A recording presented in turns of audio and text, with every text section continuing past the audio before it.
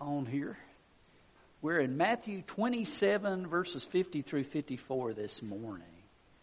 And in a moment after our scripture reading and prayer, I want us to remember Bruce and Patty as their daughter and grandson and son-in-law. They're headed to England, and it's a long way away. And I could tell in Jim's voice just the thought of missing them and not being able to see them. So we want to remember them on this Resurrection Day too, as they struggle to, Bruce and Patty, to help them move to England. It's a long way away. All right, Matthew 27, 50 through 54. When you find that, if you'll stand in God's honor along with me as I read the text. And when Jesus had cried out again in a loud voice, He gave up His spirit. At that moment, the curtain of the temple was torn in two from top to bottom. The earth shook, the rocks split. The tombs broke open, and the bodies of many holy people who had died were raised to life.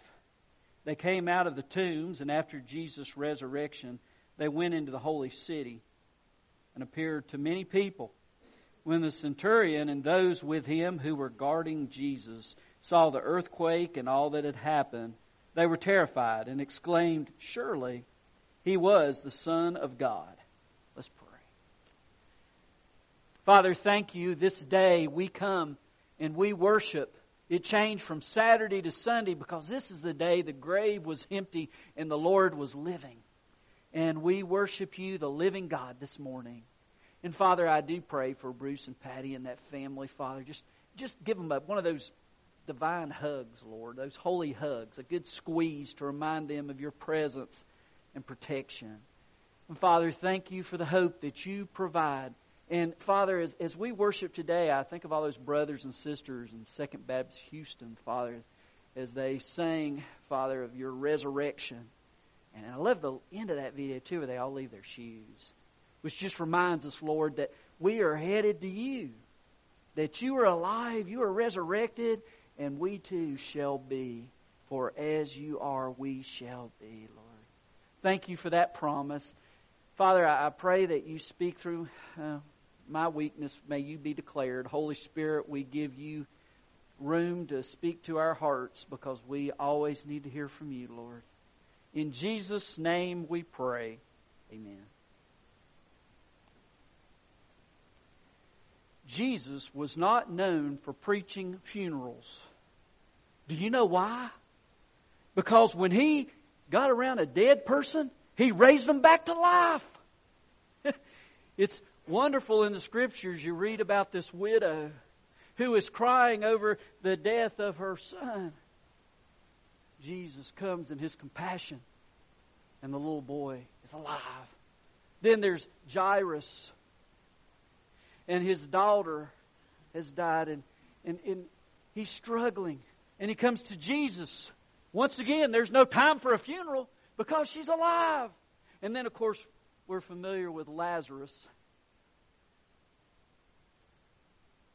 Those old grave clothes. 3 days in the grave. It wasn't enough to hold him. Once Jesus called out His name, He came forth from the grave.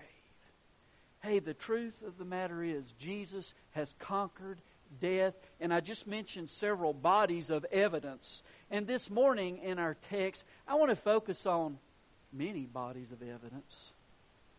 Maybe you haven't heard a message on this text before, but what a powerful body of evidence. These people who come forth from the graves. Now, let's look at the text again. We're told that when Jesus had cried out again in a loud voice, He gave up His spirit.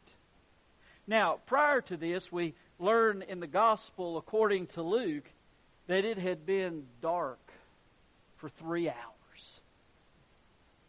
And I was trying to study this. I was trying to think in my mind, well, when did the light come on? When did the sun shine again and the darkness was removed by the sun? When did that occur? And well, it occurred to me as I looked at this scripture, verse 45, it says, from the 6th hour until the 9th hour, darkness came over all the land. About the 9th hour, Jesus cried out in a loud voice. So at the 9th hour of the darkness covered the earth, it's about the time Jesus said, into thy hands I commit my spirit. It is finished. So I don't know for sure, but just my speculation and I was going to say holy, but my imagination of what occurred is that at that moment where Jesus said, I give up my spirit, suddenly the darkness was removed and there was light. And I believe that centurion, when he turned and he looked and he felt that earthquake, he could see because the darkness wasn't there. And what did he look for? Jesus. What did he think? Darkness was a sign of judgment. He must have thought, boy, it's all over for me and all of us. But when he looked, Jesus was still on the cross. But there was an earthquake. And those old rock tombs, those graves, they cracked open. And notice what it says in the Scripture. So powerful. It tells us that bodies of many holy people who died were raised to life, and they came out of the tombs. And after Jesus' resurrection, they went into the holy city, and they appeared to many people. At that moment, when Jesus gave up His Spirit, the curtain of the temple was torn in two. What was the significance of this curtain?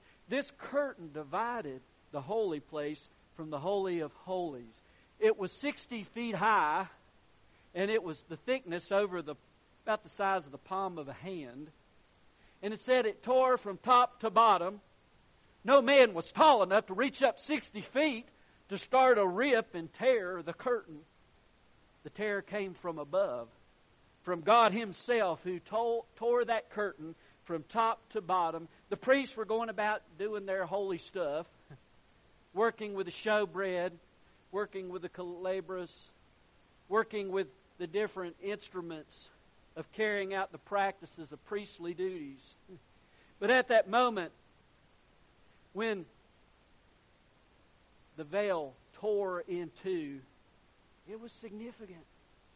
It was a time where God would show forth that no longer was access to God going to be just between one priest and Him, but between all those who place their faith in the last, final, complete Lamb of God who gave His life. You see, it was the last sacrifice. Once a year, that priest would enter into the Holy of Holies, and he would have his blood sacrificed and sprinkle the blood. But it was at Calvary, as the blood poured on the cross, that final sacrifice, the Lamb of God, was made, as the curtain was torn in two, and as access before God was made complete. No more sacrifices, no more separation, no more fear.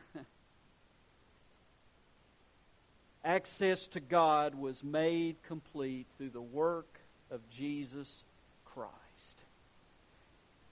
Said according to the historians that what did the priest do after the veil was torn in two? Well, the chief priest said, go sew that thing up so we can continue our duties. So they tried to sew it up, but the veil didn't match. It wasn't complete. And it says in the book of Acts that there were a number of priests, many priests, who came to faith in Jesus Christ. I believe they looked around and they thought, wait a minute, this thing ripped from the top to the bottom. How did that happen? Why did it rip? And it occurred to them, there's a new way to come to God, a new way to find hope and forgiveness. We're told about this earthquake that split rocks into pieces. Remember when Elijah was in the cave, he was praying. It says in 1 Kings 19:11, a great and strong wind was rending the mountains and breaking in pieces the rocks before the Lord. In the 18th Psalm and the 77th Psalm, David wrote music singing of the earth shaking and trembling when the Lord became angry because of the sins of man. Jeremiah spoke about the righteous anger of God, and that God was revealed by thunder and earthquakes in His holiness, that God the Father was actually giving a foretaste of what He would do one day, how He would shake this earth in judgment at the King of Kings that's described in that final book in our Scriptures, the book of Revelation. But there would be a stunning display of the greatest body of evidence in all of history 3 days later in the resurrection of the Lord Jesus Christ. Now, what happened here in these bodies of evidence, these saints that were raised according to our section of Scripture? It says the earth shook, the rocks split, the tombs broke open. The bodies of many holy people, holy ones, who had died were raised to life. And they had a mission. They came out of those tombs, and after the resurrection of Jesus, they went into the holy city, and they appeared to many people. In Daniel 7:18, the verse says, the saints, the holy ones, will receive the kingdom and possess God's kingdom forever. So these were the saints. These were the holy ones. Which ones? Well, I don't know. It doesn't give us a list of names. We just know that they were raised. They had been in graves. We don't know how long they had been dead. Maybe it was years. Maybe it was centuries. Maybe it was a month or a week or a couple of days. We just know they had been placed in the ground. But suddenly, the graves cracked open and they were alive and they went on their mission. Can you imagine a mother and a father who just a few months earlier had lost their precious child? And they had wept for days and they had missed him. Suddenly there's a knock on the door. They open the door. There stands their son. Hi, Mom. Hi, Dad. I'm here to tell you that the crucified carpenter, Jesus Christ, is really the Son of God. And I'm alive because He's alive. And I'm here to tell you He is alive. Make sure you place your faith in Him because He is the living Lord. And He wants me to make that known. And He wants you to make that known. To tell the world there is life in Jesus and my son's evidence of it. 16 times in the Scriptures, there are appearances of our resurrected Lord, Jesus Christ. Just run through these real quick. There's Mary Magdalene. She remained by the tomb, and the Lord commanded her to go and tell the disciples that He's risen. There's the other women who also returned from the tomb. There's Peter in the afternoon on the Sunday of the resurrection of Jesus Christ as he beheld our Lord alive. There's the 2 disciples who were walking toward Emmaus and they beheld our Lord. There's the 10 disciples while Thomas in unbelief was absent. Jesus appeared. And then the 11 disciples, 1 week after His resurrection with Thomas present, Thomas delivered that wonderful statement, "My Lord and my God." And then there were 7 of His disciples on the seashore where He reinstated Peter to the ministry. And then we're told in the book of 1 Corinthians that 500 people saw our risen, resurrected Lord. James, His own half-brother, the son of Mary and Joseph, we're told in 1 Corinthians 15:6, beheld our Lord resurrected, risen from the grave. Then there's the 11 disciples on the mountain in Galilee, where He gave them the command, go into all the world and preach the gospel, teaching them to obey everything I've commanded you, baptizing them in the name of the Lord Jesus Christ. Where there's that great commandment, that great command.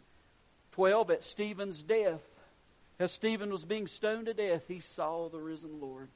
Paul, on his way to Damascus, as he was brought into the faith, as the Lord appeared to him. And then once again, Paul saw Him in Arabia. And then Paul saw Him in the temple in Acts 22. And once again, Paul appeared to him while he was in prison in Caesarea. It's no wonder that the resurrection's appearances of our Lord Jesus Christ has been referred to as the Constitution, the Bill of Rights, and the Declaration of Independence for the Christian faith. What wonderful, undeniable, indisputable bodies of evidence we have for our faith in the Lord Jesus Christ. I wonder what it must have been like for some of those relatives of some of those great old saints who may have appeared. Imagine what it might have been like if Moses was able to trace his family and make his introductions to his great-great-great-great-great-grandsons, granddaughters, and those wonderful reunions that were filled with joy. Now, who were these heroes of the faith? Once again, I'm just going to speculate because there's no names that are mentioned, but maybe here are a few possibilities. Maybe one of these witnesses was Abraham. Can you imagine? Abraham, as he is walking around declaring that Jesus is the risen Lord, that He is the Christ. He says, it reminds me when I climbed up a mountain, Mount Moriah, and I had my son Isaac. And God had said, it is time to make a sacrifice, a perfect sacrifice. And I was ready to thrust that knife into my son. My son, my precious son. And then at the last moment, the angel of the Lord stopped me. He said, I have provided a lamb. He said, God has come and He has provided the Lamb of God. The perfect, ultimate sacrifice. And I'm here to tell you about Him. Jesus. Or maybe Joseph would have been an excellent witness. Maybe he could have spoken about the famine that went through the land, how there was certain death for God's people, the Hebrews. But God, through amazing circumstances, put him in a position of power, and he rescued His people and saved them from certain death. Or Boaz. Boaz could have said, I rescued my bride and saved her for myself. I was but an illustration of the great kinsman redeemer who has now come to gather his own bride, the bride of Christ, the church. Or David.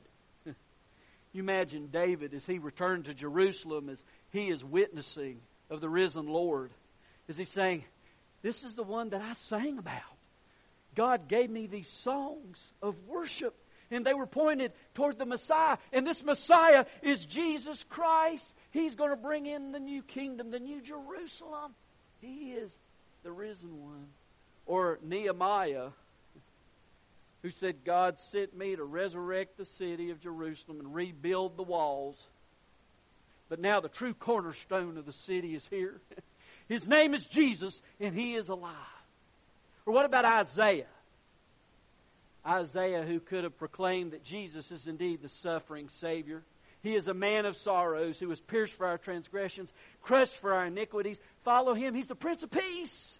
Or John the Baptist. He could have simply said, well, if you'd been listening earlier, you'd have heard me say, I told you so. I came to prepare a way for Him. And He's alive. He's come to take away the sins of the world. Another testimony could have been a couple. You know, it doesn't have to just be one person. It could be a married couple. What about a married couple, say Adam and Eve? What testimony they could give. God put us in a perfect garden to worship Him with perfect fellowship with Him day after day. But it was because of my sin, because of Eve's sin, that all changed. It was our rebellion that brought suffering and death and the toil of work and the corruption of human hearts and the pain of childbirth. It all started because of our rebellion. But because of His resurrection, we're all forgiven. The second Adam, He's come. There is forgiveness. And we're here to tell you why He came. He was bruised on the cross, crushed for the power of sin and death, and alive. Your hope. So the verdict, not only are these witnesses, like I said, I don't have any specific names. This is just some speculation.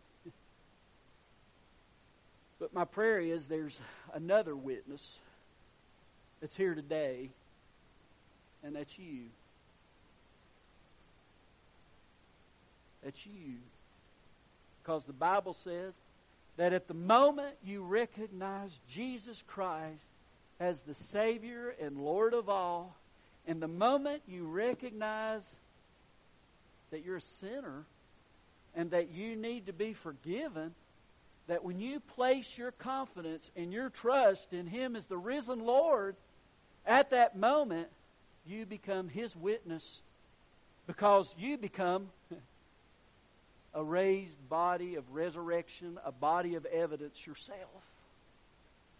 And so, as I come to the end of this message, the issue is, are you a witness of Christ? Are you able to proclaim, I live because He lives? I can sing about tomorrow because He's my Lord today. You see, the question is not, do I have eternal life? The Bible tells us clearly that we all have eternal life. The issue is, where will we spend that eternal life? Because of the rebellion of our hearts, because of sin, it says that we are separated forever from God. Of the home in heaven He's prepared for us. And there's only one way for that to be resolved. And that's what Calvary's about. And that's fulfilled and made complete in evidence by the very resurrection of the Lord Jesus Christ. And so the heartbeat today is that no one will leave here missing Jesus. Missing that resurrection of hope that not only He provided through His own death and resurrection, but that He has made possible for us to be resurrected again as well. And when we pass through that portal called death, our eternity will be spent with Him and not apart from Him, where the Scripture says none of us want to be. And so my charge to you, my invitation to you is, may we not miss the resurrected Lord this day. Check your heart. Do you belong to Him? Are you a witness of Him? Is the living one living in you? That is the question. And if the answer is no, there's no better time than now for that to change. Let's pray. For the body of evidence of these saints that went and proclaimed that Jesus is alive and that He is the Lamb of God and He paid for the sins of the world and that He's the hope of all. And thank you, Father, that you are alive, that Jesus lives, and that in Him we live. And I just pray, Father, that you would speak to us, and Father, that we would respond as you speak to whatever you call us to. Some may need to trust you for the very first time to receive salvation and forgiveness placed upon the resurrected Lord. Others of us, Father, we're just not living in the resurrection power. We're settling for battery power, and Duracell power is nothing compared to divine, dynamic resurrection power. And Father, I just pray you wake us up to live in your power, Lord. Father, we just want you to reign in our hearts, Father. We know one day every knee shall bow and every tongue confess that Jesus Christ is Lord to the glory of God.